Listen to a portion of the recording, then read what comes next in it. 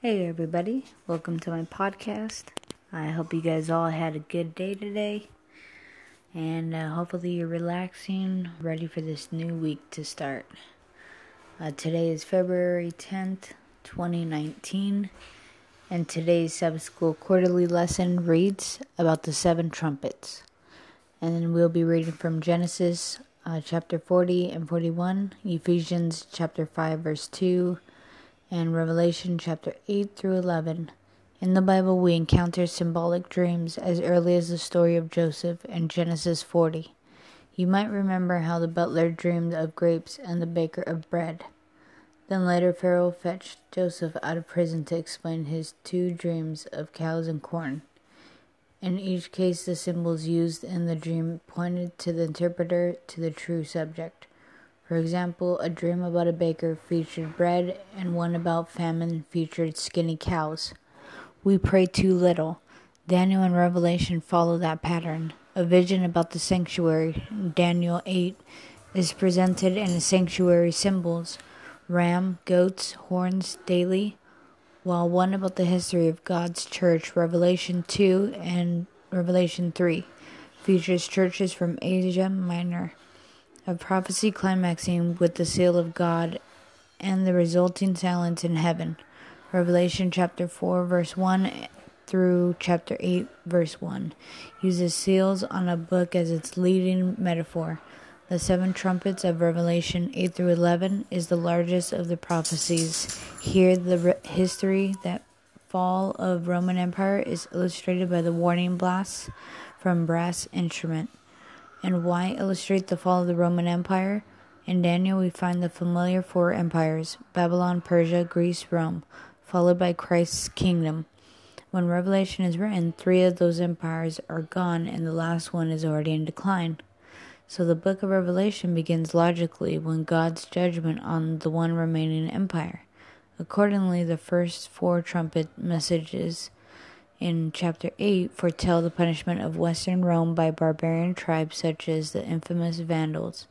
The next two trumpets, Revelation 9, introduce powers that God uses to execute judgment on apostate Christianity. The rise of gunpowder, artillery, and also the religious influence of the Muslim fighters are each described. Our own day is pictured by the final trumpet, the seventh. Here the scope of the broadened we set that God will punish the world for its opposition to the law of God. In our short story today, we look at two key points. First, from the introduction of Revelation chapter 8, verse 2 through 5, we will observe Christ's work in the heavenly sanctuary. Then in the final section of prophecy, Revelation 11, verse 15 through 19, we will look at how our choices today will affect our standing when consequences come. Christ's ministry, Revelation chapter 8, verse 2 through 5. Another angel comes and is given much incense, these sweet smells offered with the prayers of all saints. Remind us that we may not come into God's presence unbidden. This angel is no other than Christ meditating in prayer. It is grace, the sweet smell of Christ's perfect righteousness, that makes our prayers acceptable to God. Ephesians chapter 5, verse 2. If Jesus himself handles our prayers personally, how is it that we pray too little? If we are bidden to come boldly before the throne, why do so only casually and occasionally? In our passage, we see the future end of Christ's work as a mediator. The censer being cast to the earth full of hot coals call our attention to the reality that someday Jesus will step out of the sanctuary. By comparing Revelation chapter 8 verse 2 through 5 and Revelation 11 verse 19, one can see that the history of God's judgment on earth occurs at the same time as Christ's ministration in heaven. In other words, while Christ aids his faithful persons here, he simultaneously punishes daring rebellion in the empires that oppress them. These are the two aspects of his work, as mediator and judge, highlighted in Revelation 8 through 11. The seventh trumpet, Revelation 11 verse 15 through 19, When the seventh trumpet sounds, Jesus in heaven is given the kingdoms of this world. As he accepts this honor, heaven rejoices that he is about to return to earth to finally take it back.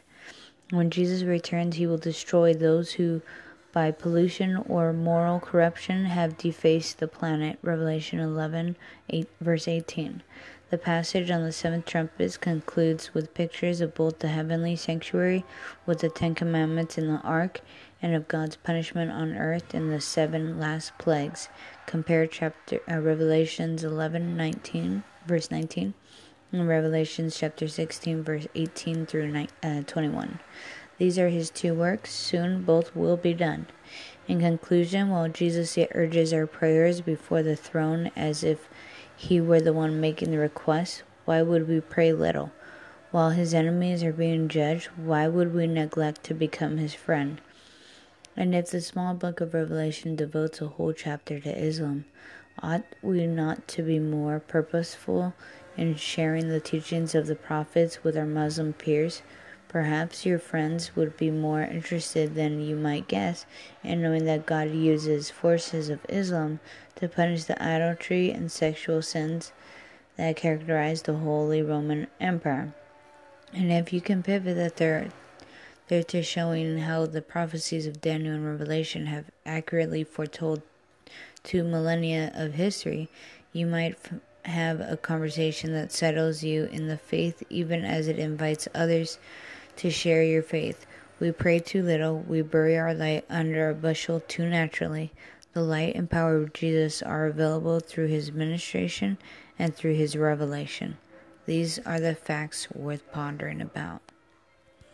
And that is today's Sabbath School Quarterly lesson. I hope you guys enjoyed it, and I hope you guys have a good rest of your Sunday evening. God bless you all that are listening.